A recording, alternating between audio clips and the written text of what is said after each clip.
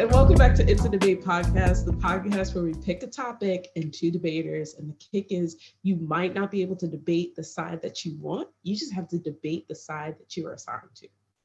Now, if you're still listening at this point, I just want to be very clear. We were going to argue regardless of whether or not you were listening to the podcast, but we are happy that you are here to join us.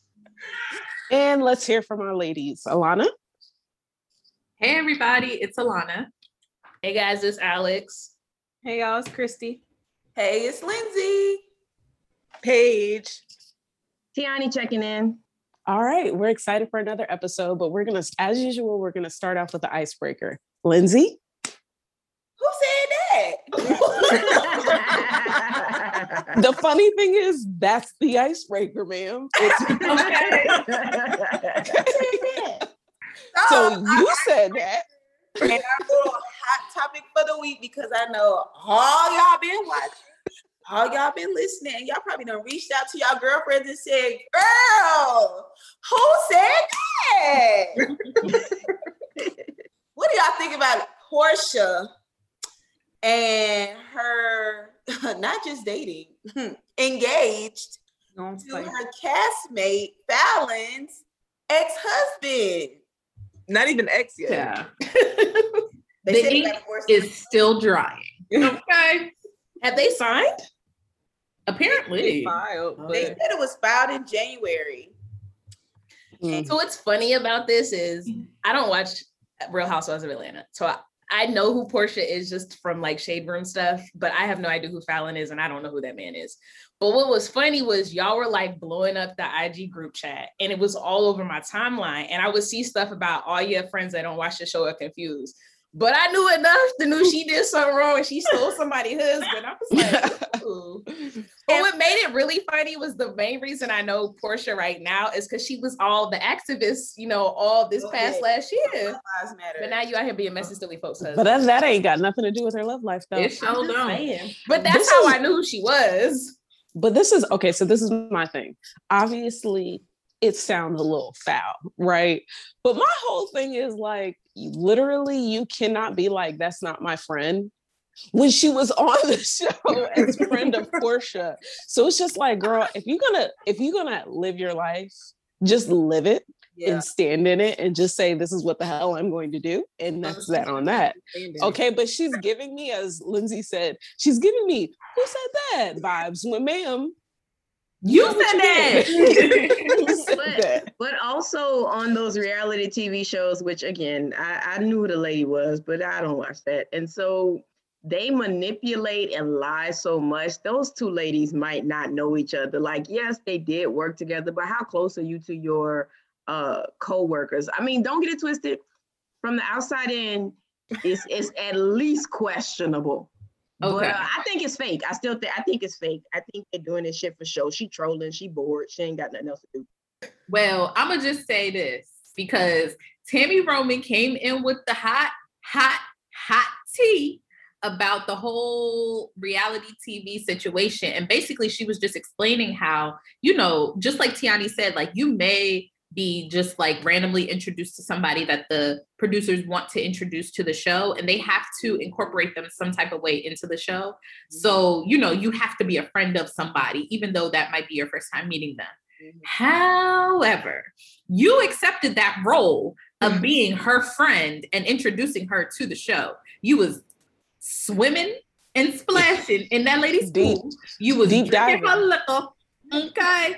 And you received a gift basket from her to go home. So, ma'am, at this point, regardless of whether y'all were in real life friends or not, like you crossed the line because you have stepped into that role. You know what I mean? Like you cannot just show up at her house to be friends with her husband.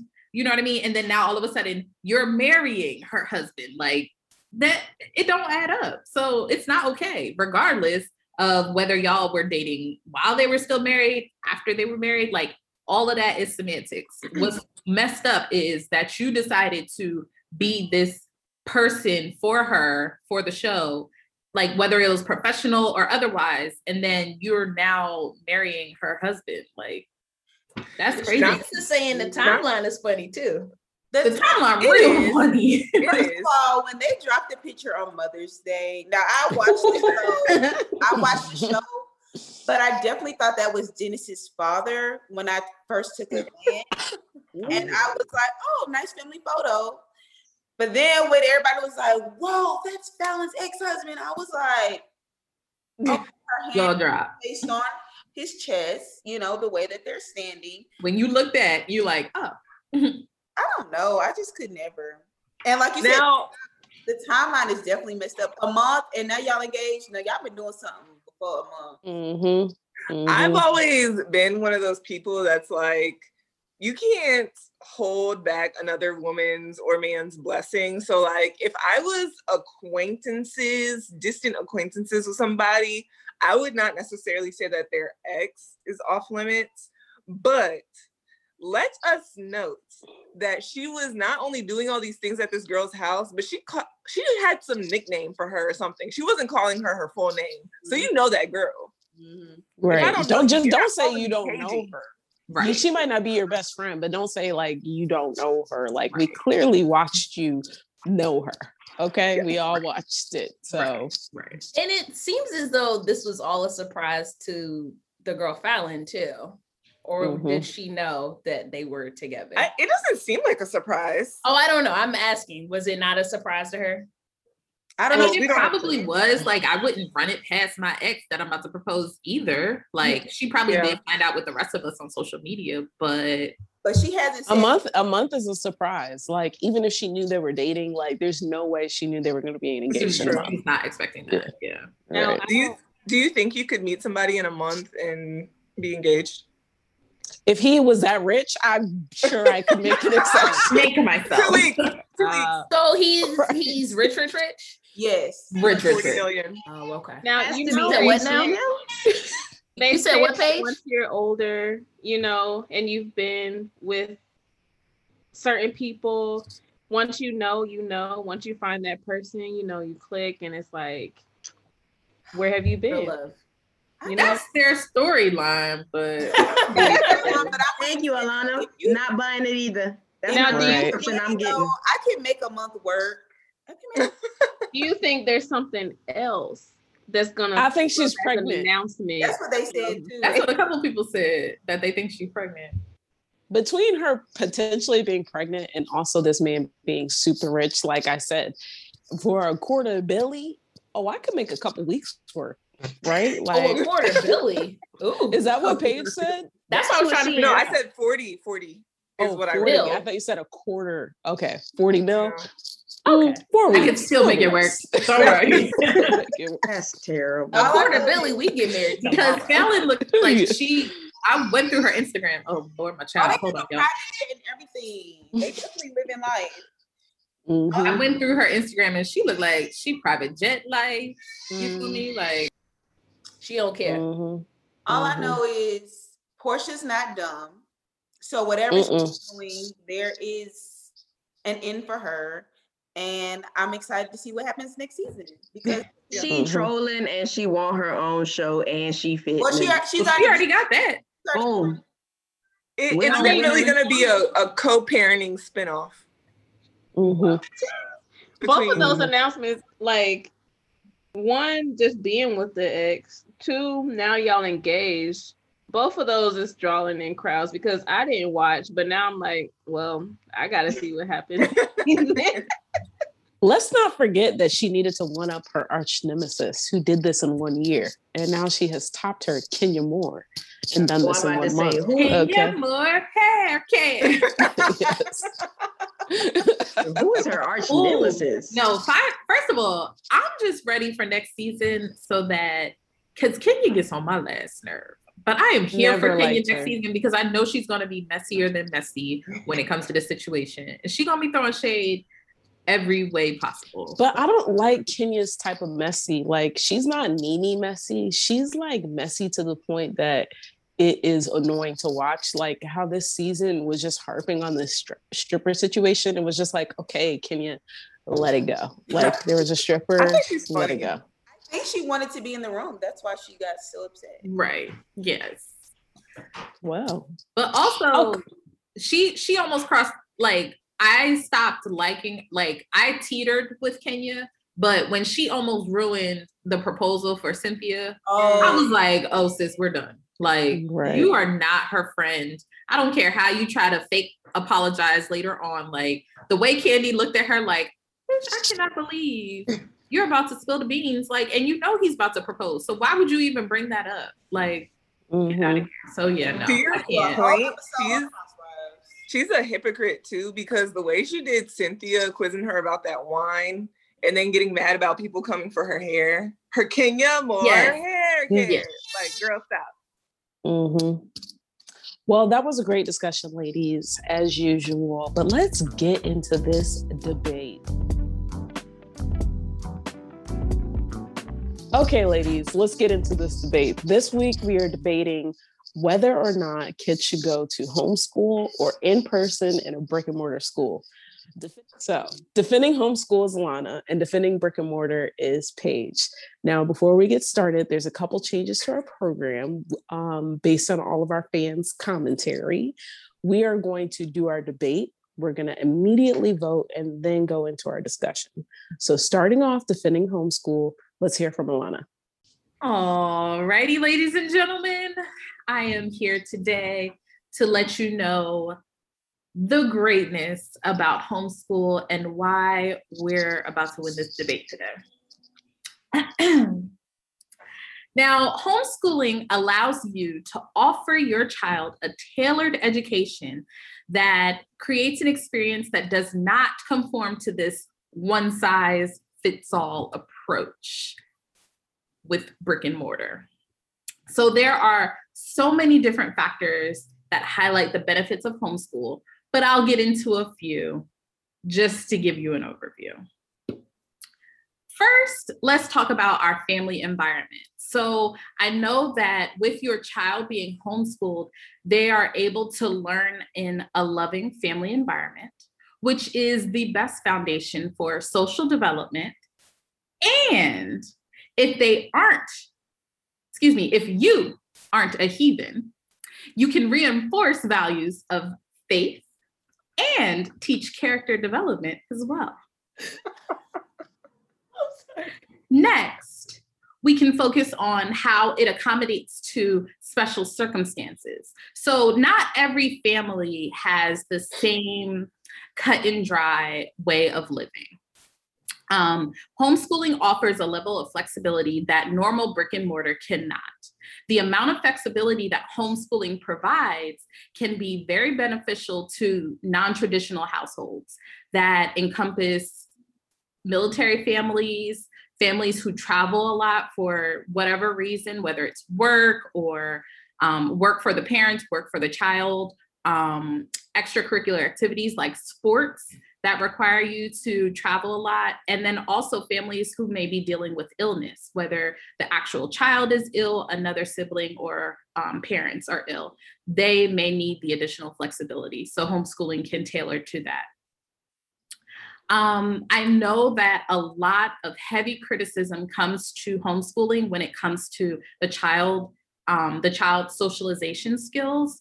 So one way to look at it, they are actually able to build very good social skills when you're homeschooled, because even though they don't have the same exposure in the classroom to children, one, they avoid the bullying that we all know takes place in schools, but they're also, with the bullying and peer pressure, that's another one, that's tied to poor academic performance and low self-esteem. So by your child, if they are dealing with that in school, switching to homeschool avoids these negative effects on your child, so that way they can better perform in school and stay focused on what they need to do.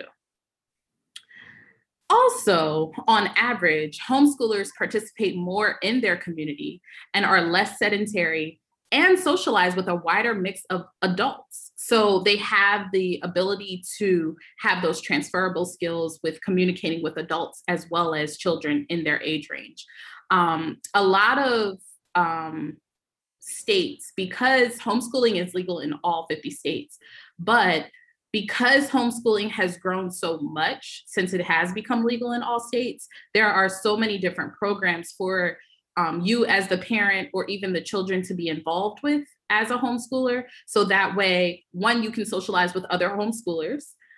Two, they also offer different organizations that you can pair with. So that way, you know, your kids are branching off and getting involved, whether it be with sports, whether it be with other projects and activities that they need to work on. So socialization isn't really an issue when it comes to homeschooling. Lastly, I do want to touch on the bigger scope of the flexibility and the freedom that comes with homeschooling. So if your child is struggling specifically with a certain subject or a specific concept that they're learning in school, as a homeschool child, you don't have to just rush through the lesson and move on, as many teachers may have to, just because they have to stick to a certain schedule. So as your child is being homeschooled, they may struggle in certain areas, but advance in others. So the areas that they are struggling in, you can tailor your lesson and focus more on that and dedicate more time to make sure they're picking up that concept. And then those areas where they're advanced and they don't necessarily need to focus specifically on that, they're able to move on quicker in the lesson. So if you are in public or private school, this brick and mortar schooling, you have to deal with a classroom full of children, 15 to 20 kids in a class, dealing with one teacher, and the teacher has to make sure that, you know, whatever education level that your child is in, whether they're advanced, medium, or lower in their learning ability, the teacher has to modify their styling so that everyone is grasping the concept. And so when that happens, the advanced students, they may pick up the concept right away, but the teacher is stuck continuing to explain the lesson, whereas, you know, a child who is slower in their learning process or may learn different than everybody else, you know, they may get lost in the lesson because it's not tailored to their need. So as a homeschooler, you can advance and tailor your message. Lastly, homeschool allows you to break up that monotony of textbook learning. So with this flexibility, kids who may be visual learners or learning by doing and doing hands-on tasks, that they may not be necessarily able to do these different activities in the classroom that allow them to learn in their own manner. So yeah, homeschooling is amazing. I do have other things, but I do want to hear from my opponent who is stuck on this brick and mortar and see what she has to say. Girl, that was real cute. Thanks, Alana. All right. Compelling argument there for the non-heathens, as you say. Heathens, though. Paige, what you got for us? Okay, so for the purpose of my argument, I'm not even going to focus on academics really, because one, math is math, grammar is grammar. It doesn't matter where you learn it. We're gonna foil, right? Okay. And on top of that, statistics don't help my argument. There are actually, students actually do a lot better academically in terms of GPA and SATs when it comes to homeschool and even going into college. That's great, but can your student make friends? Can your students sit in a classroom and can they interact with people from different socioeconomic classes, from different religions, different races? Can they do that? No, but they could foil. Okay. So I'd like us to approach this from the importance of socialization and the critical role that it plays in human development, okay? So interaction with other people and humans, it helps to determine a strong sense of self, navigating social interactions, developing milestones, and determining human language and how to communicate.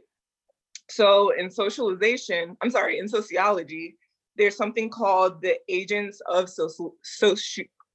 socialization.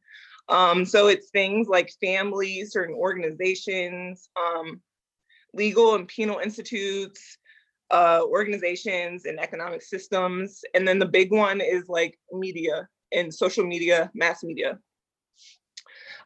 So these are all things that you get from the interaction at school, people who are completely different from you, and people who bring something completely different and different ways of outlook into the classroom. So while children are afforded the opportunities of extracurriculars, as a parent, you would typically look at these other organizations and you might find something that matches closely with your beliefs. So for example, if I were to put my child into a dance class, I want to find a teacher who is Black because I want them to treat my child a certain way, or a way that is not going to make them feel less than the other white kids in their dance class. Or if we go to a certain church, obviously we're going to find a church that has the same religious beliefs or accepts our family in a way that we can, praise however we praise. So of course, these are great things, but the ultimate goal is to enter into the workforce, enter into everyday life, knowing how to interact with people and knowing how to take on certain conflicts that come with human interaction. And so why would you want to hold your child back by not allowing them to experience as much as they can and see as much as they can before that exposure into the world happens? So one thing that I did look at was the difficulty in learning. And that was something that really stuck out to me because typically when you go into a brick and mortar school, you'll have like a slower class or special ed or a speech pathologist, that will help your child in some learning issues. Now, while statistics do say that there doesn't tend to be a difference in learning from the parents who would be your teacher education level, it is important that you have someone that is able to catch those learning disabilities or something that would hold your child back. And as someone who has no background in education, how can I prove or how can I test that out with my child while forcing them to read, but not understanding that maybe they're struggling with dyslexia, or maybe they're struggling with, whatever else is happening. So I implore you, everyone, send your child to a brick and mortar school. Thank you. Compelling. Thank you, Paige. All right, this is just going to be a free-form discussion. Ladies, let's go. What you got to say, Alana? I got something to say. What you got to say? One, I appreciate my opponent coming in and letting you all know that the facts are facts and homeschooling is up here. Okay. I don't know if y'all watching us on YouTube, but my hand is at my eyebrow. And brick and mortar, it's very low on the totem pole in comparison to children's education. Now, academics are very important because, why else do you go to school? Okay. The other things are sides on the plate. Okay. And the other things that are sides can be picked up in various atmospheres within your life. So I do not, as a child or as a parent, mind you, I do not need to depend on schooling to enhance my child's socialization skills. I as a parent, I'm going to be their number one advocate. So although I want to make sure that they are getting a good education, I also want to create that balance and not confine them to sitting at a desk in the house and just looking at the textbook and we going through lessons day to day. As a homeschooling parent, you're going to go out and socialize. One, like I said, there are organizations that work specifically with homeschoolers. So you're going to have those socialization skills because you can meet up and team up with other families who homeschool their children. So whether that be field trips, whether that be in the curriculum activities and lessons that need to be learned that don't necessarily have to conform and be in this box of, you know, we're only going to learn multiplication this way. You know what I mean? Like you can learn things in different ways and look at real life skills when it comes to that. So teaming up with other homeschoolers, that allows that socialization to take place. And there's not one type of person that does homeschool. There are people from various backgrounds, various religions, various cultures, various races that homeschool their children. So you're not only putting your child in a realm that is only dealing with, say, my family, Black Christian children ages 3 to 5. You know what I mean? Like that's not the only people that you would be interacting with. So I hear you on the socialization side, but that isn't confined to only going to school. So what you got? Okay. Do you plan to keep your job as a homeschooling parent? Well, one, if I am an advocate for homeschooling, which I am, then our family would pre-discuss what needs to be done. Maybe I only need to work part-time because the rest of the time can be dedicated to homeschooling my offspring. Part-time working, huh? So are you shaming those who choose to work part-time?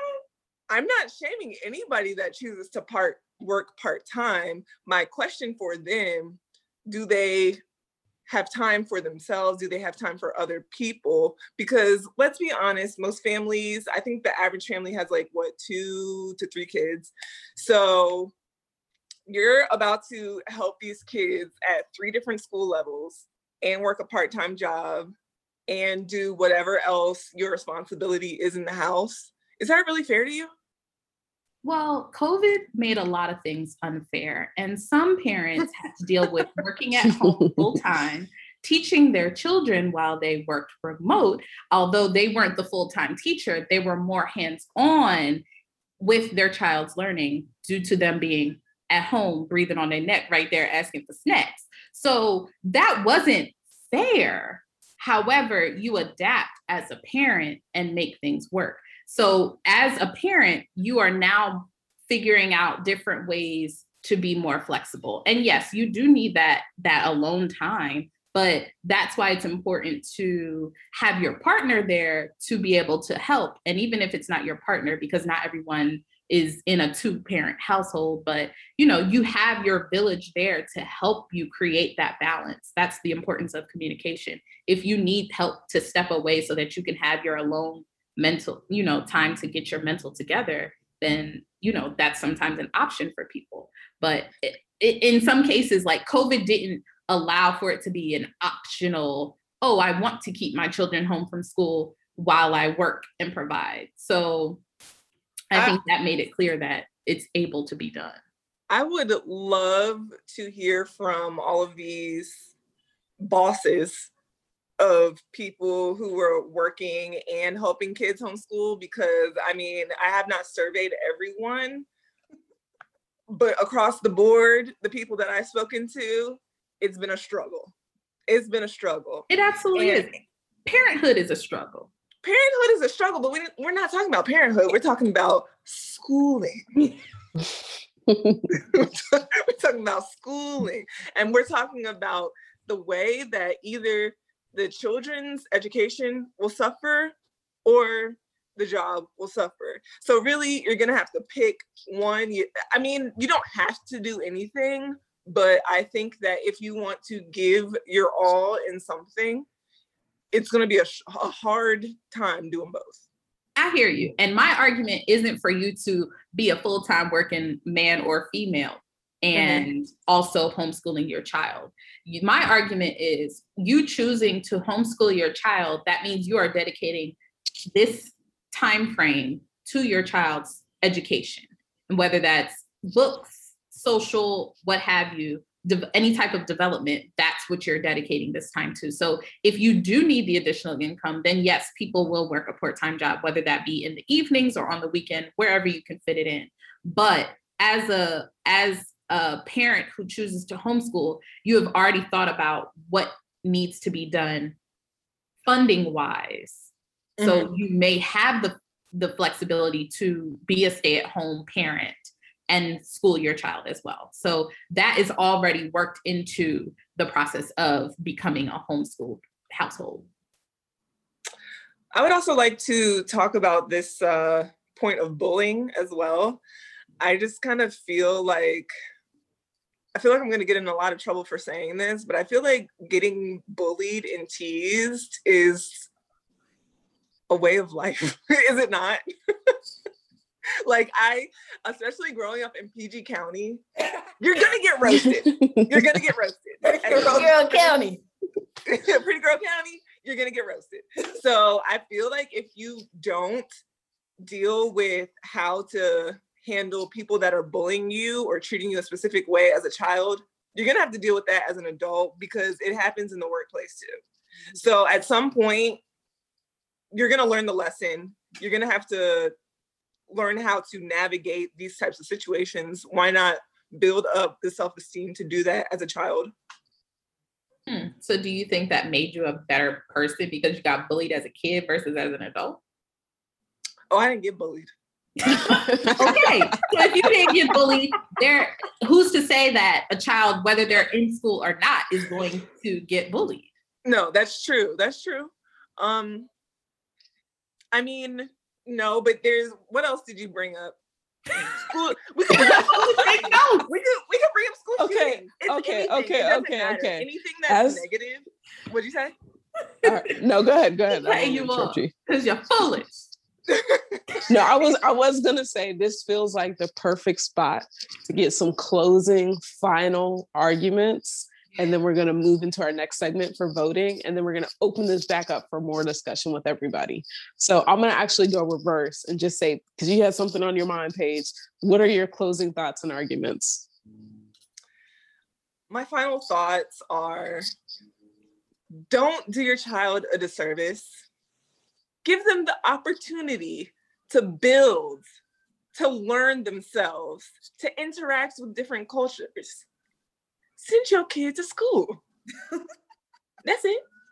Simply put, well articulated, Alana, closing thoughts and arguments. That's all The only thing I have to say, because I don't need to say much, I've already said it all. But the only thing I want to say is that there is a negative stigma when it comes to homeschooling. And if you are a parent that is considering it or interested in it, just understand that there are resources and tools out there to make that to enhance that experience for you and your child.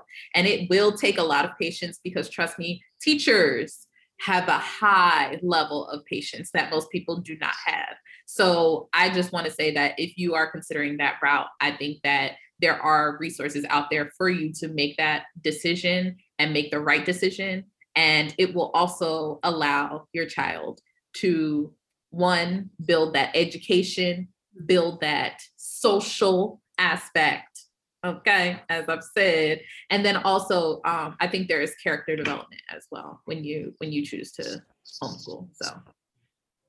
Great. Thank you, Alana and Paige. As usual, very spicy. So we are going to get into our voting section. Again, ladies, I want to remind you that we are voting on the quality of the debate, not how you actually feel.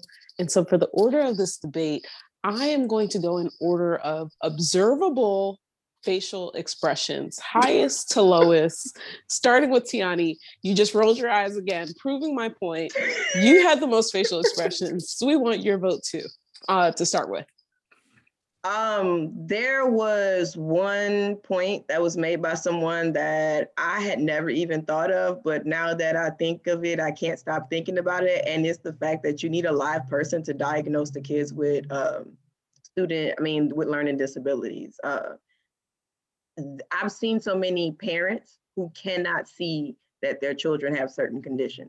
Mm-hmm. And when you say homeschooling, you're very seldomly talking about live homeschooling, which is a live teacher that would have picked up on something like that. You're usually talking about a computer program teaching a child, which won't pick up on dyslexia or, the fact that some kids need a color overlay or something like that. So because Paige brought up that point about, needing to diagnose kids and needing a live person to diagnose kids, Paige has my vote. Okay, one for Paige. Next on my list of facial expressions is Lindsay. Well, my many facial expressions was because we kept throwing statistics out about homeschool and how the statistics say it's better than public school. So I did some searching while you were talking, and only 3% of the nation's children are homeschooled. And out of that 3%, 68% are Caucasian. So I say that to say, when I think of education, I always think of the Black child and urban education. And so homeschooling, especially the area I work in, how do I say this politically correct? We would have to have a lot of parent classes on how to homeschool your child. So public school in certain areas, I feel, is beneficial.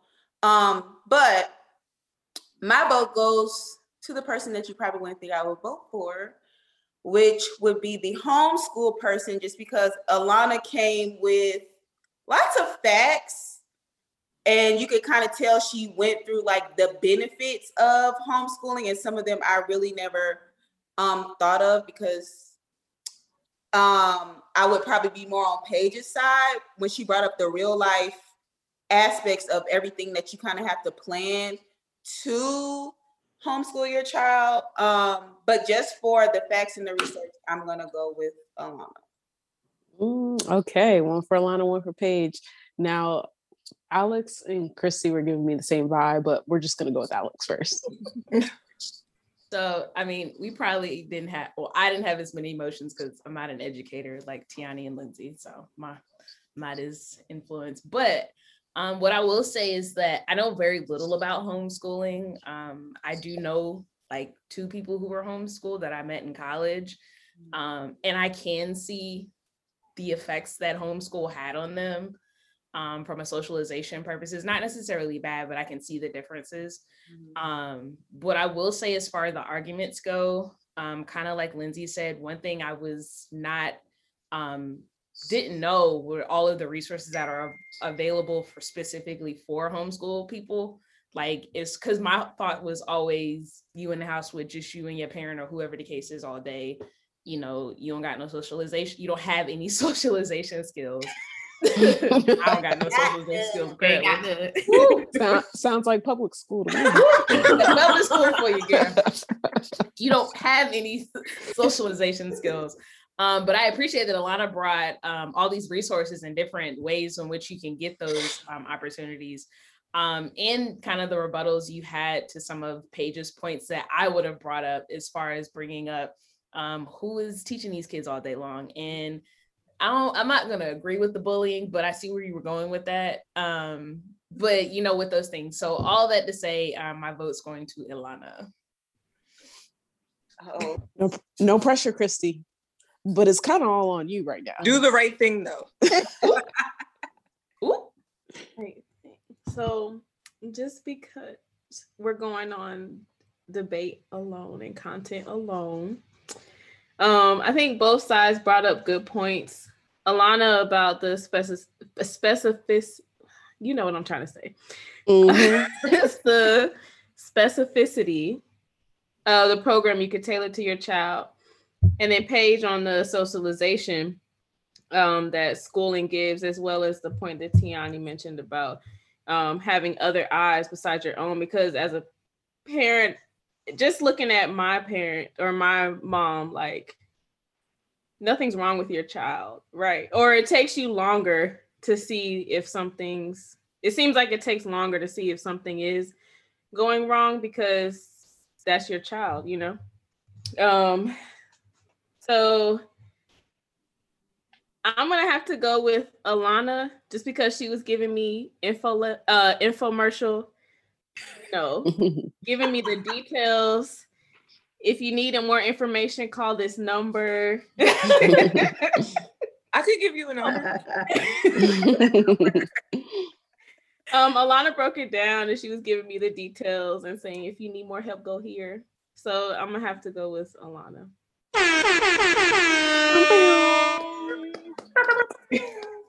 Paige's petty clap is A1. Right. It is the petty clap. What's her name? What's her name who was clapping like this? Speaker of the House. Yes. Nancy Pelosi. Pelosi. That's the clap you were given, but we still appreciate the sportsmanship. So that was really interesting. Clearly, Alana is the winner. There is so much to unpack here, though. So, right? So, like, who does somebody just want to go on first, or do I need to call on somebody? Because there's a lot to unpack. Well, let me just say that I am not pro homeschool. I don't have the patience for children in education, period. So I know, like, and I think with your own child, you have a different level of patience when it comes to teaching than you would other people's kids.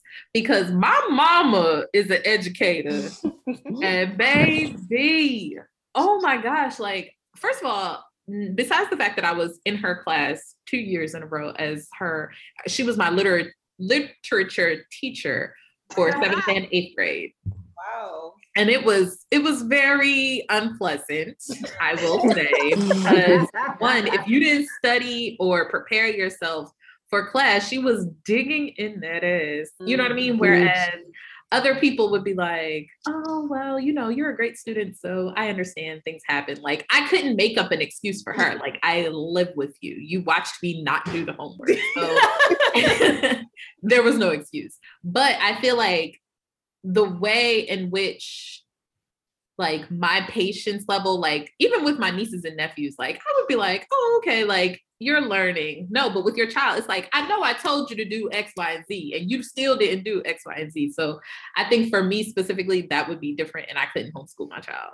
But also at the same time, there is part of that, I'm not skilled in recognizing that something is wrong. So that is one thing, like, I couldn't rebut, because that is true. Like, unless that was like something you studied or specialized in and you have that specific training, then I can't back you up. Like, something might be wrong and you might not recognize it until they're 25 years old. Someone I know just got diagnosed with ADD and they're 25, but we're not going to talk about that. Please don't put your people So Paige, what did you actually think? Yeah, so I'm 100% for brick and mortar schools. I too know a few people that were homeschooled, and again, smart kids. Would you want to go to their birthday party? No. Because I'm not going to call them weird. It's not that they were weird, but it was just like, socially awkward. You have to know that this is not normal what you're doing right now. And Alana brought up a great point. I forgot about the idea of, like, me sitting at home with my mom trying to teach me. No, absolutely not. We all got silent. It's unsafe for Black children. And I mean, I know that. Which is why it was 67% Caucasian. When I think about my mom helping me with homework, if that pencil lead broke, If I had to erase too many times, baby, in the trash. Oh my God. Start over. I don't wish that on nobody. So for me, I just think that I completely agree with my argument. I just think it's so important for people to be exposed to different things. Like even the idea of being in a class with people who learn at a different pace than you, I think that's important because it teaches you how to work with other people that you're gonna eventually have to deal with later on in life. So So even though I'm supposed to be hosting and not debating, I just want to say something that's personal to me is that all of these debates are circumstantial and we have to pick a side that's very polarizing, but it's obviously going to be, it depends, but you can be bullied anywhere. Yeah. You can be misdiagnosed anywhere. You can be taught wrong anywhere. And I know for me in kindergarten and in first grade, I was always diagnosed as like a troublemaker. I talked too much. I was always isolated in the corner to the point that my mom had to start taking off work to volunteer in my classrooms. And she was like, she's bored. These other kids are still working on their assignments and she's done. So she's talking to them and she needs more work. And so, hey nephew. So I think that can happen to you. You can still be misdiagnosed, even if you're in the classroom. Like just because you're a teacher, just because you have training doesn't mean that you still know what you're doing. There's still plenty of bad teachers. So I think that you're vulnerable to that anywhere because I experienced that even in a public school. Okay. Well, I will follow up. I agree with public school. And just to Tina's point, what she just said is that's why, like you said, teaching is not for everybody. So hopefully that teacher that you had who was putting you in the corner or whatever, especially in kindergarten and first grade, those are talking too much is an expectation. Like they're going to talk to their children. Hopefully she got maybe some professional development or decided to change teaching careers. I'm not sure, but I mean, not teaching careers, but careers in life. But I would say that homeschooling is important as well, because as a parent, you're also a teacher. It may not be the academic standpoint, but you teach your students your child so much every day, just daily life. So if you don't have a structured home, and whatever that structure looks like for you, when your child comes into a public or private school, that piece really impacts their learning at school. And so one thing I say that to say that COVID, even though many parents became the teacher assistant or they were teaching multiple grade levels at one time, I know for me and at my school, parent engagement went up so much and parents truly could see what their student was learning in class. And they knew how to support their child once class was over in that virtual space.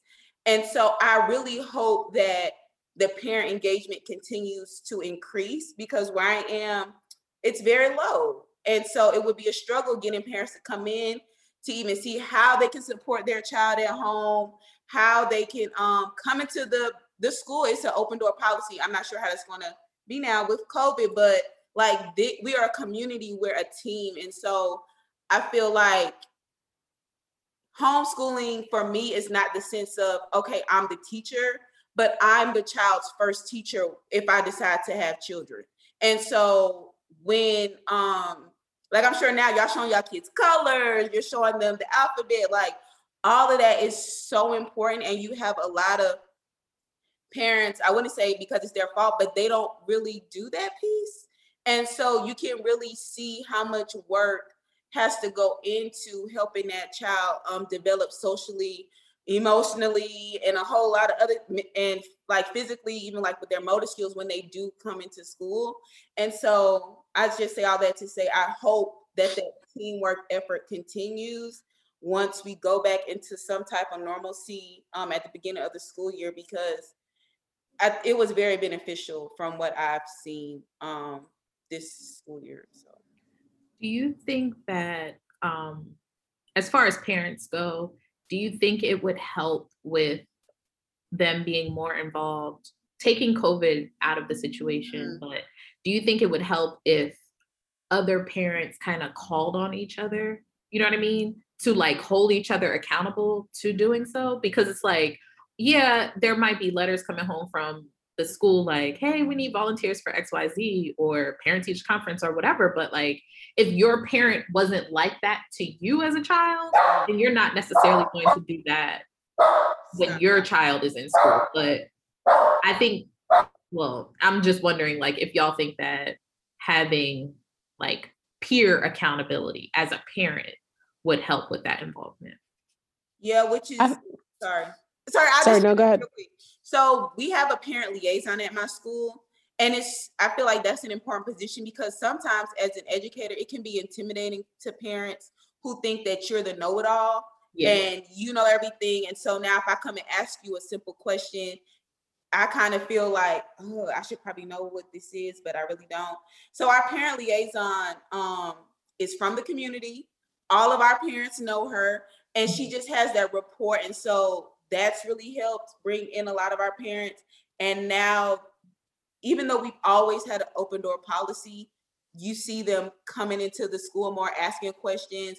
What's my student's test score? What reading level are they on? So yeah, I think it's very beneficial. Okay. Sorry, Tina.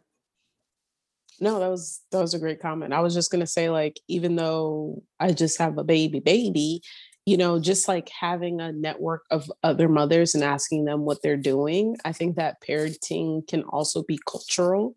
Just like Paige kind of said, Black parenting, like you benchmarking can be negative, but it can also be positive in the sense that like you're going to benchmark yourself versus what your friends are doing. If they're doing ABCs, you're going to do ABCs. If they're checking your homework, you're going to check their homework. If they're going to the back to school night, you're going to go back to the back to school night. So I just feel like whether it's the liaison or whether it's having that community of parents who you can tap into to just say like, hey, my kid has a senior project. How are you helping them? I think that's super important because you also just don't know what you're doing. I forgot who Ablana or Paige said it, like you might not be the your teacher type parent. So it's just like to just ask somebody else like, hey, I don't know what to do, but I'll do what y'all are doing. What are y'all doing? You know, is helpful. Yeah. I think homeschooling, what it was when we were coming up in school, is so much different now. So like, shout out to Aya Educational Institute, because without them, I don't know where I would be in this whole math, English world. But so for instance, they do homeschooling, but they teach kids from like across the states. So they can dial in. They have different teachers in their unit.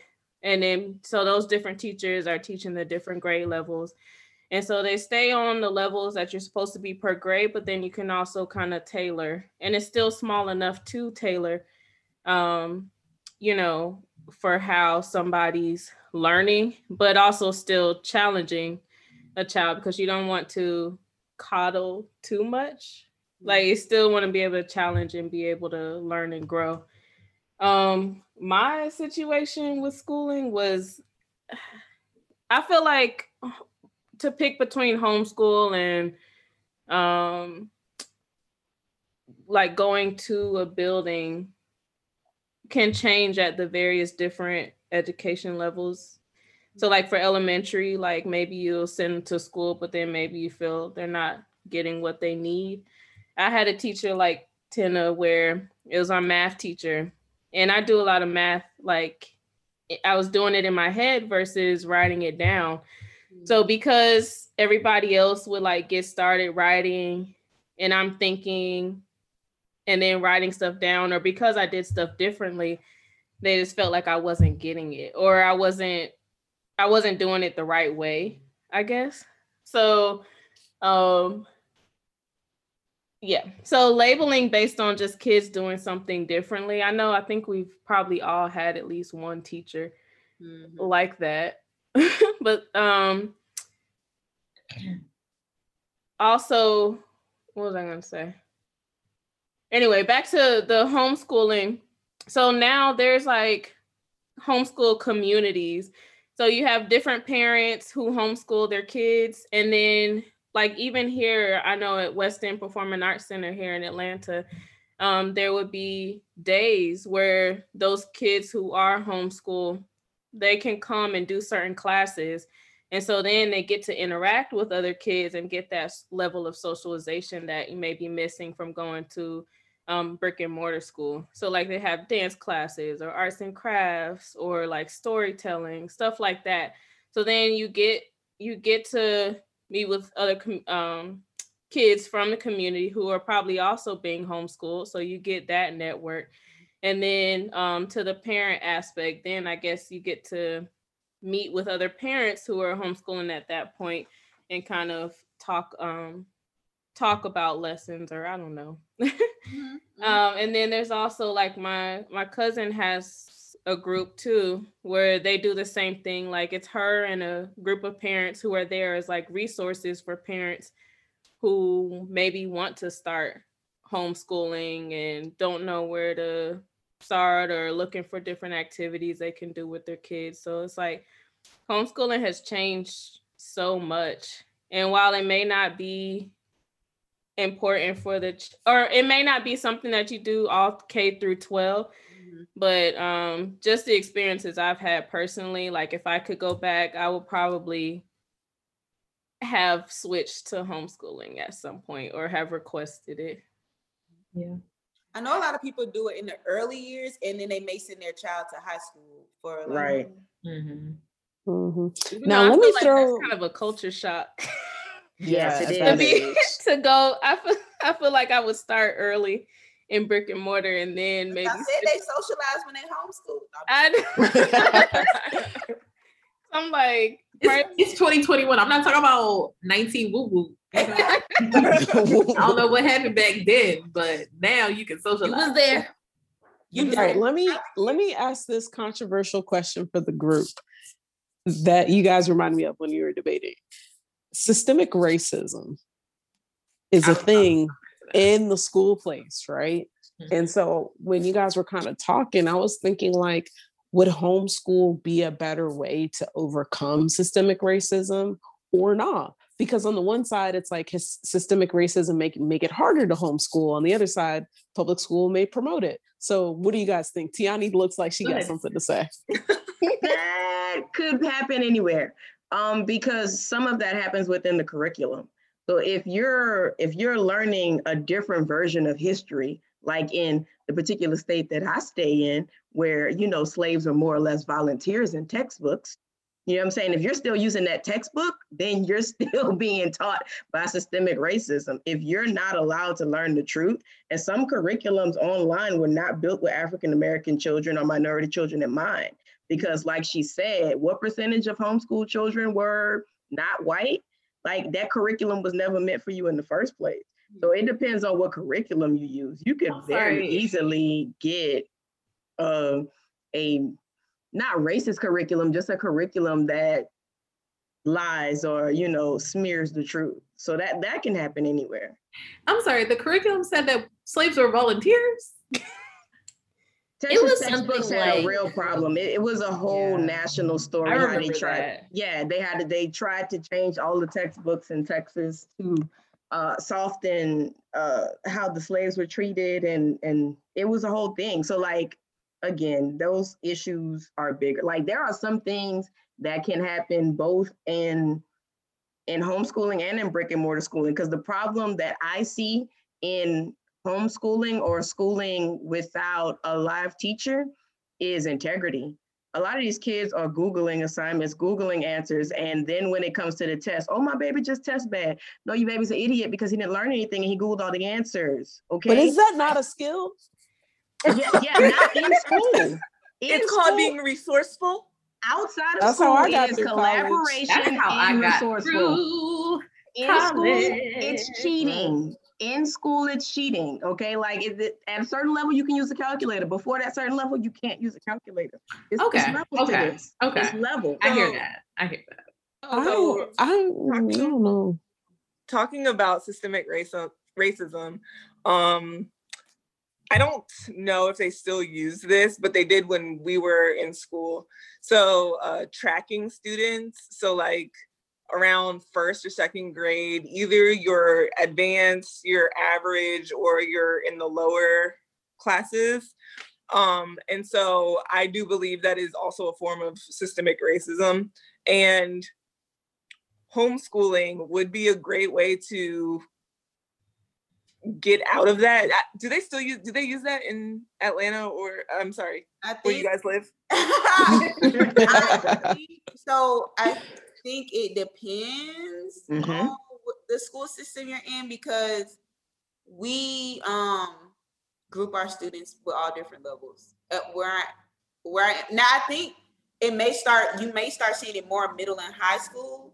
But in elementary, of course, you have gifted students. Of course, you have, I forget what the other ones are, where they get like pull out and different things. Yeah, they get pulled out of class. But they're not necessarily, okay, Miss Brown has all the high students, Miss Green has all the, it's not like that. Okay, yeah. So that's how it was when I was in school, and you definitely saw a racial trend. That's how it worked when I was in school. So I would say the benefit there is like, okay, now I can build my son's confidence. Like maybe he's not the smartest, but at least I can teach him how to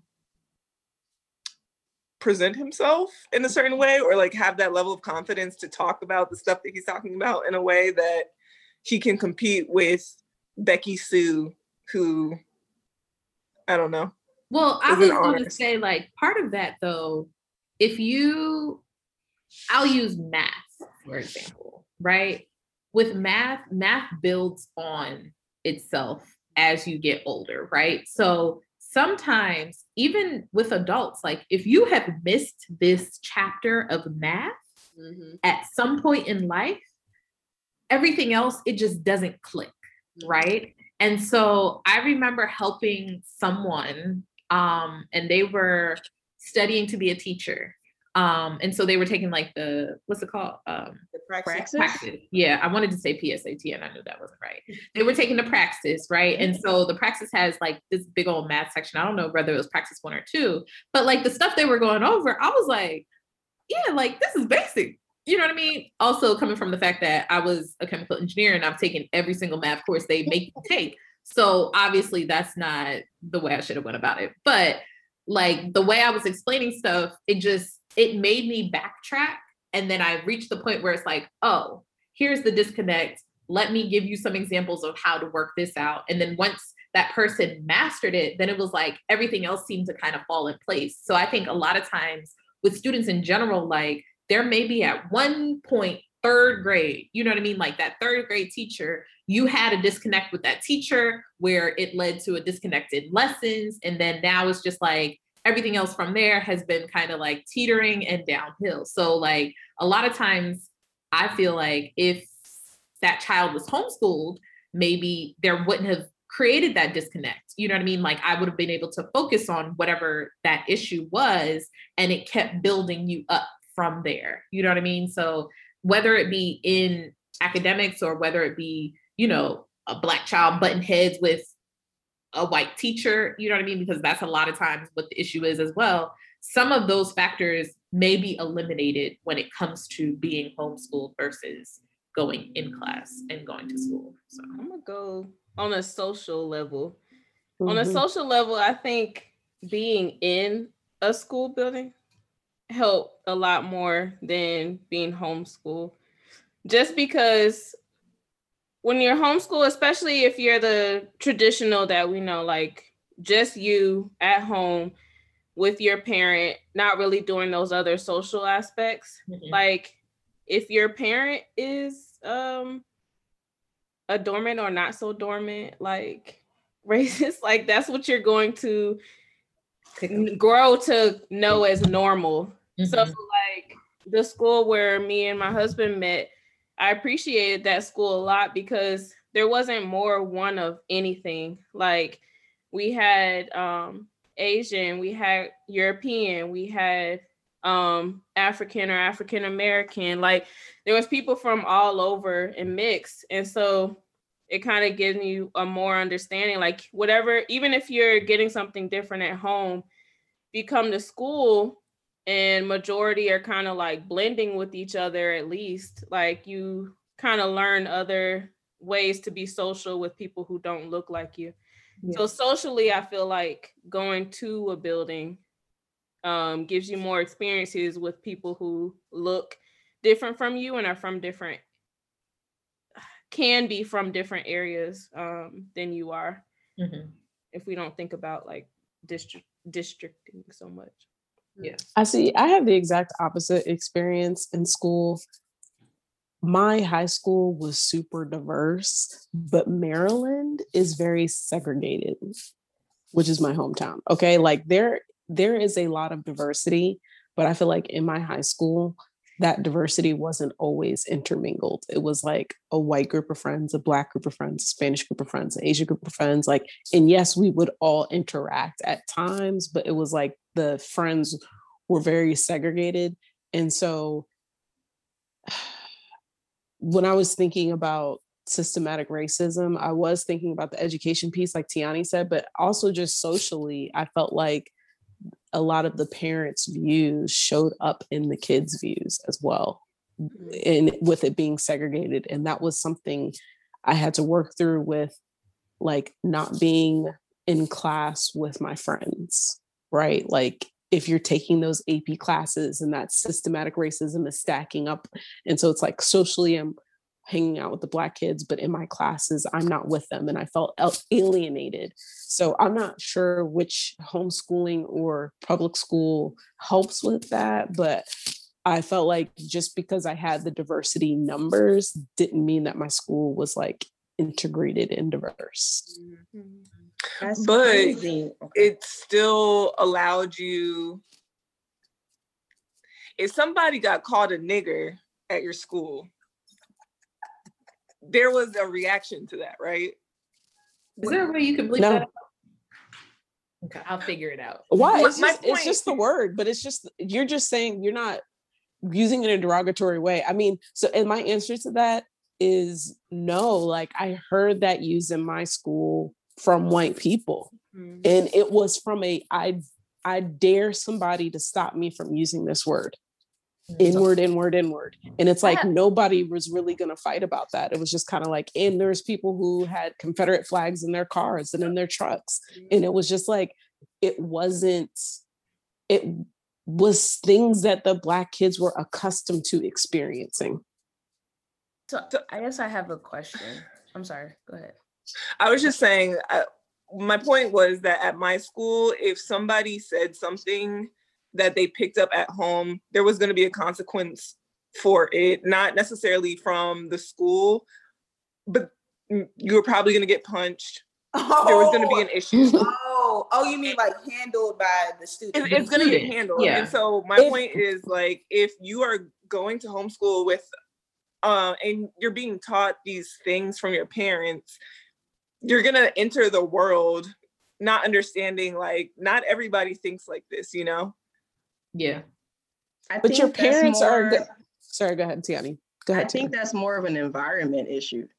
And as a teacher at an alternative school, you learn to respect and correct environment issues, because there are some children that only know their environment. And so when you explain to them X, Y, and Z is not the way we do things in the world, they are completely confused, because what you just told me is regular people in the world don't match with their mama before school and don't just show up to school to hide because their mama wanted to smoke. You know what I'm saying? Like, and that's shocking for a kid. But, you know, like, it's just something you have to deal with. You have to explain to people. And that's why I think the best thing about college is you had to get out of your environment, and you met so many other people from so many other different environments. So you got to get a little bit of taste of, you know, how people did it in Jamaica, or how people did it in New York, or how people did it in California. Those are environmental issues, and I don't think you'll be able to. I don't think that's something you can fix at high school, because I had the exact opposite of Tena's situation. My high school was all Black. And we didn't have any, like my gifted class was all Black. Like, you know what I'm saying? Like we didn't have any of those problems, but that's also because that's how the city that I grew up in is completely segregated, but we just all stayed, together. You know what I'm saying? So I don't know. I think that's an environment issue, and that's not necessarily something that you can fix in school. I think it's a school issue. Because I grew up in a school just like Tina, only Black girl in those honor AP classes. Like she said, all the other Black kids would go to other classes. And it was like the school allowed for those certain things to happen. And I'm not gonna say they were just like, yeah, y'all could do this, but just from the vibe and the culture of the school, it was like nobody ever corrected it, or it wasn't like, okay, let's come together and have a culturally diverse program where maybe we have different, groups introduce themselves. Like we literally had a protest at my high school for Black History Month because nobody acknowledged it. So it's certain things that I feel like are school issues. Because yes, you may learn that at home, but at school it should be unacceptable. Like it should not be allowed to happen in school. Like y'all waving the flag down the hallway, you come in with your Dixie Chick shirt, like you saying the N-word, like all of this like type stuff. But then you correct me if my skirt was too short. So it's like, and my skirt, it was because you told me, well, you don't look the same as they do in this particular type of outfit. Fingertip, It was fingertip. But you told me I don't look the same as they do. Like you literally said that. So that meant that it was acceptable to kind of have this type of culture at the school. So it should be addressed at the school level. Just like we address bullying. I just want to say real quick, the Dixie Chicks are for the people. Let's leave them out. Not the Dixie Chicks. What was the shirt? It's like a Dixie, I forget. You know what you're talking about. I forgot. I don't remember the name of it. But it had like, they all had these shirts where it was just like the Confederate flag. But it was, I don't know what that was. I know what you're talking about. Oh, is it from the show? It's from that show. And they had the Confederate flag. Dukes of Hazzard? No, Dukes of Hazzard. Dukes of Hazzard. Because the girl would wear like the crop top and the little bitty shorts, but in the shirt had the little Confederate flag on it. But, and then you go as far to the fact as, so now, because Henry County, where I'm from, Black people started moving out there because, we always constantly doing the flip-flop, whatever. So all these Black people moving out there, so they're building more schools. You all go to the board to get the lines redistricted so that not so many Black kids are now going to this school. So it is, I feel like, a school. That's an environment issue. That's way bigger than the school. No, if the school redistricts it because parents are complaining, that is the school. So I have a question. Okay. So from hearing everything you all are saying, and I guess kind of tying to Tina's systematic racism question, and maybe I'm confused and maybe you guys can help me. All of these don't necessarily sound like an issue between brick and mortar and homeschool. This sounds like a locality issue. So whether I go to a brick and mortar school or I'm homeschool in this racist, county, the white kids either gonna learn the racism at home or they're gonna go to a high school or a school that doesn't seem to condemn this racism, and they're clearly not being retaught that there. So to me, it seems like a locality issue and not necessarily where you were taught it. And I say this because, we're talking about, I went to a predominantly white high school, but I went to a predominantly white high school in a very, very liberal city. So I had the liberal white people, these weren't the old, redneck country boy white people. So to Paige's question, it would have been addressed, but it also never would have happened as far as I knew. And so I felt like in the city that I went to school at, which was very different than the city right next to me. Like going to school in Chapel Hill is very different than going to school in Durham. And it's right across the lines. In Durham, it's predominantly Black schools, and those schools do tend to be a little segregated. Most of the white kids went to one school, most of the Black kids went to a different school. And so that was a different issue. So to me, it seems like as far as that part, it depends on where you are. I want to do two quick things. Yeah, two quick things. First, I want to address when I said no to Paige that those things wouldn't get corrected. My experience is being in a diverse school, but being the only Black person in a white environment, in a white classroom. Okay. And so the thing is that when those kids learn that behavior from their parents also know the time and the place. So no, they probably wouldn't have said what they was said in front of me, in front of, a 6-foot Black boy in our high school. But I was in the math AP class hearing these things, right? And then I would see them leave the class and interact with Black kids. So I get what you're saying, Paige, but the reason I'm saying no is because that's how their parents are. It's kind of two-faced. That's what I was experiencing. And then to Alex's piece, I totally agree with your perspective on locality, but I think there's a duality here. It sounded like you're speaking from the perspective of the person who's exercising the racism. But when I thought about the question, I was thinking about it as a person who's experiencing the racism. So from like a kid experiencing systematic racism, then it is a question of, can you mitigate that via homeschool or brick and mortar? I don't know. I genuinely don't know the answer. I don't think you mitigate it. I think you maybe reduce it, because if it's within your community, you might not see it at home in them 7 hours that you're in school. But when you go outside and you go back into the community, you're still exposed to it. You just you are, but that's the majority of your time. Like if you're in high school, you are there from like 7 a.m. to 4 p.m. Like that is yes, exactly. And so like, see, my sister works in social services, and she was like the liaison for kids who were temporarily in a shelter having to go to school, and just how it was district, they always got routed to these schools that were unprepared to handle for these boys. And it was like examples of like a Black boy couldn't afford the $20 ticket to prom because he's in a shelter. And because he didn't have parents, instead of calling Sierra, they literally had this boy arrested. Oh yeah. For trespassing on the prom. True live story. And so I'm only just clarifying, like, yes, your perspective is right, Alex, but I think the question of homeschool versus brick and mortar comes from like the person experiencing the racism versus the person exercising the racism.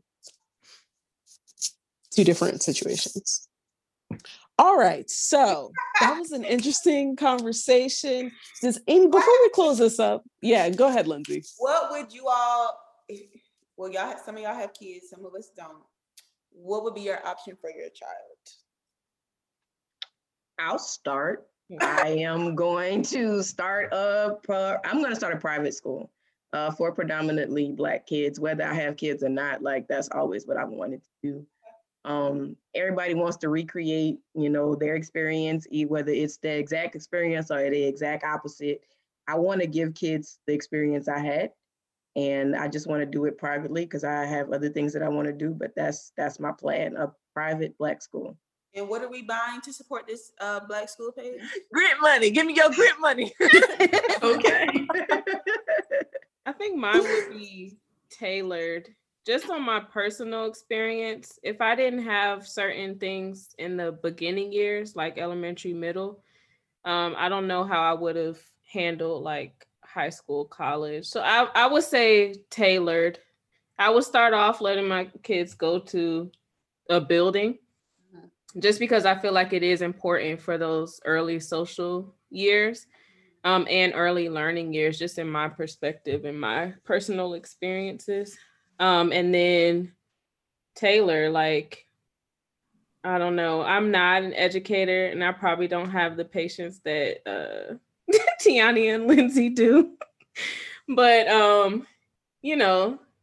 I did a little extra stuff at home. But I would be tailored. I'll start off in brick and mortar and then adjust as I go, depending on where we are. I don't think I've ever considered homeschooling, and I don't think I ever will. But don't quote me because, things can obviously change. But I think I would be more focused in particular about what type of brick and mortar versus brick and mortar versus homeschool. You know what I mean? Like I would be more focused on, yes, I'm sending my child to school, but where am I sending them? And no, I can't protect them from everything, but my main goal is to make sure, one, they're protected, and two, they're getting the education that they need so that they can do whatever it is that they're destined to do. So I would say, sorry, go ahead. I was just gonna say same response from me. Homeschooling will never be on the docket. So it'll be, you know, private versus public versus charter versus whatever. In short, same answer as you two. I'm not a teacher, so homeschooling is not an option. For me, I would like to do public school because we picked our house based on being in a good district. So it's just like, I'm definitely not trying to spend the ducats if I don't have to. However, if the circumstances arise and Gloria needed something more tailored, then we will do it. So brick and mortar. One thing I wanted to just kind of throw out there, I'd been thinking about it the whole time, but I never said anything, is when I first think about the idea of homeschool, really the first thing that comes to my mind is the feasibility of that. I think we talk about it, you know, as if it really is just like, do I want to homeschool? Do I want to send them to school? But in most cases, kind of Paige mentioned, it's not really feasible for me to necessarily homeschool my child. Because there is some level of, you have to be at home all day for that. So that is a sacrifice, and not to say that you can't do it, but you know, for a lot of people, that's not really a realistic option. So just wanted to throw that out there. But regardless of that, I don't think I'm qualified to teach anybody's child anything. So no, I think they will be, it's probably similar to Paige, an idea of public, private, charter, whatever the case is. And again, just to put that out there, there's a level of privilege that comes with that as well. And being able to make that decision of being able, even if it is a public school thing, being able to live in a certain district to where I don't have to worry about the type of public school that my kid went to. Like for me, I went to public high school, but Chapel Hill is a very expensive county to live in. And so public high school in Chapel Hill is like private school in any other county. So there's still very much a level of privilege that comes to, even when you just talk about brick and mortar school. So I just thought that just needed to kind of be put out there. And for me, I would definitely be doing brick and mortar unless my child is some type of celebrity superstar and I just have to homeschool them. But what I wish more people would, like, there was more education on, parents have school choice, and a lot of people, I feel like, don't realize that. Like in my district where I work, parents can actually sign up to send their kids wherever they would like to go. Now, do a lot of people take advantage of that opportunity? No. And so they just go to their neighborhood school, but you actually have the option to shop around. The same thing is in DC. You have the option as a parent to shop what? No, I was just going to ask, is that a state by state thing? Because that's what I thought. Delaware allows you to choice. I think, but I didn't know. Probably county by county. It's probably county by county for sure. Oh, okay. But I know that you can put in an application now. Will they approve it? Yeah. I'm not sure, but you can definitely apply. Yeah. And then even me as an educator, I work in the system. So if I want to send my child not to my school I work at, I have the option of looking at other schools in the district. Instead, I feel like my parents, when they wanted a better school for me, yes, we moved to an all-white area. I'm not sure if that's how many parents thought, but they were like, hey, this ain't the place right here. Not knowing that it can impact you. Like, I got a good education, academic wise, but as far as everything else, other things that come with, you know, that type of being in that type of situation. But definitely will be choosing public. I appreciate us having these conversations, because I think a big thing to note is that we know our parents a lot in cases did what they knew. I think my mom did a similar thing. She sent me, I was in Chapel Hill, but even when we moved, I stayed in Chapel Hill schools because it was the money school, and it was a predominantly white school. And so to, a lot of, especially older parents, that seems like the better option. You don't necessarily know more, than that. So I think we have a lot more insight into what all encompasses that school. And kind of one big thing that Lindsay mentioned I really liked was that even aside from just the ideal homeschooling, even if your kid is going to brick or mortar school, you still being involved in their education at home is a form of homeschooling. I think that's a critical component. I'm not teaching my kid at home, but I can still be very much involved in what they're doing at school and knowing what they're doing. So I think that's a critical part of it, regardless of what you choose. That part is so important. That part. So important. There are some school districts that don't want you to know that you have school choice. Oh yeah. Yeah. And so it is usually presented as, here's your ticket to this school, and not you are allowed to shop around. And so what I think we have to come together and do is we have to make sure that parents are knowledgeable of their options.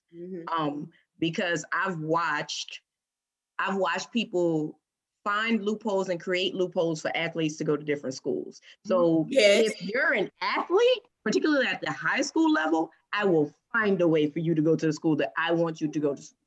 And I feel like you need to do that for all children, whether they're athlete or, they play the violin or they just play Pokemon cards, whatever. Like, you need to present all options to all parents so people understand that they are not locked in to whatever school they were given a ticket to or whatever they moved around the corner from. So I think that's, we need to, even if we do something like a guide, and I say we, but somebody does something like a guide, like, hey, these are the schools, this is how they're graded, and these are your options. You do not have to go to this school. This is the process to go to these other schools, so on and so forth. It's about. But how does transportation work if you choose not your local school? You would have They'll to pick you up. No. So for us, you have to get your child there, and after so many absences, not absences, but like tardies, then they will start being like, okay, this may not be working for you. But I feel like if you want your child to go to that school, you're going to make a way for them to get there. And I know a lot of schools have after school care. So whatever plan it out to make it work for your schedule. But yeah, Tina, I know for my district, the transportation, if you choose a school, you have to figure out how to get your child there. What I have seen is that some of the coaches have friends that have transportation services. Again, if a school wants you as an athlete, you will get there. Whether they have to feed you breakfast, lunch, dinner, and a snack, and then get you back home, it doesn't matter. You know what I'm saying? So the people at the school will work with you as well. Yeah.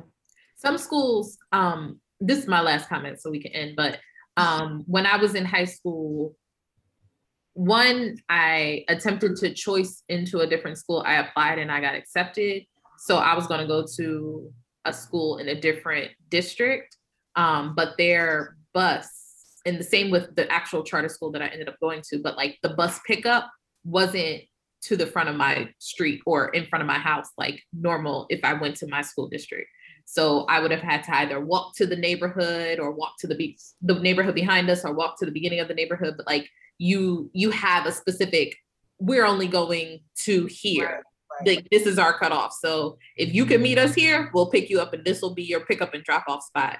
And then others, they're like, you just have to provide your own transportation. So it all depends on what school, the county, all of that depends on where you're choosing. And I guess, like you said, depending on what city, of course, if you're in high school, you can jump on the train or jump on the bus. Right, public transportation. That was my first time in DC. I was like, there ain't no school buses. Yeah. Girl, I used to work at an elementary school and I had a third grader get on the train with me. I'm like, where are you going? Yes, like, but home. they all get on the public transportation, which right.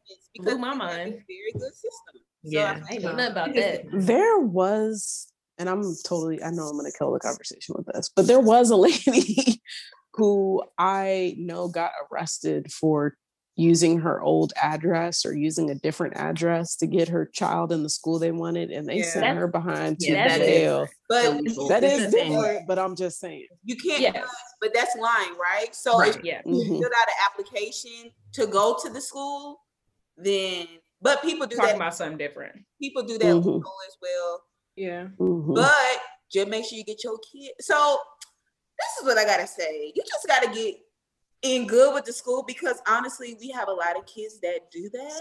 But if your kid is, and this is probably wrong because you should not discriminate, but if you get your kid there on time, they straight A, they don't cause no behavior issues. You ain't raising no red flags. To you. Nobody saying that. Yeah. Because but now if little Johnny fights every day, baby. We definitely moved to Durham and was using my sister's grandparents' address when my sister was in high school. Because once my parents, or my mom, my stepfather divorced, he was living with his mother, and my sister was using his mother's address to make sure she was still in school. So, and then if you try to get nasty, somebody answer the mail, and like Lindsay said, you go to school on time. Yeah, but but then say like they were like, hey man, we found out you don't live here, and you try to get nasty, like it's all in the way that you do things. Like it's wrong, period. But of course, when you do wrong, you might want to look like an angel when you do. That'll help. Get that tattooed, because that's a rule. In conclusion, if you do wrong, you do not want the "who said that" energy. And we're gonna end where we began, ladies. Okay. You can't be loud and wrong. Correct. Right. Either or, your choice. Right. All right. Great episode. Thank you, ladies. And that is that. All right, y'all, and make sure that you tune in to our next episode, because our last episode is going to be our season finale, and we're going to have some special guests. And follow us at It's a Debate Podcast on Instagram. And make sure you like, comment, and subscribe to us on YouTube. And you can also find us on Spotify and Apple Podcasts. And boom, boom, boom. Link in the bio. In our bio. Links in the bio. Link in the bio. Y'all can tell we new to this, but we true to it. Okay.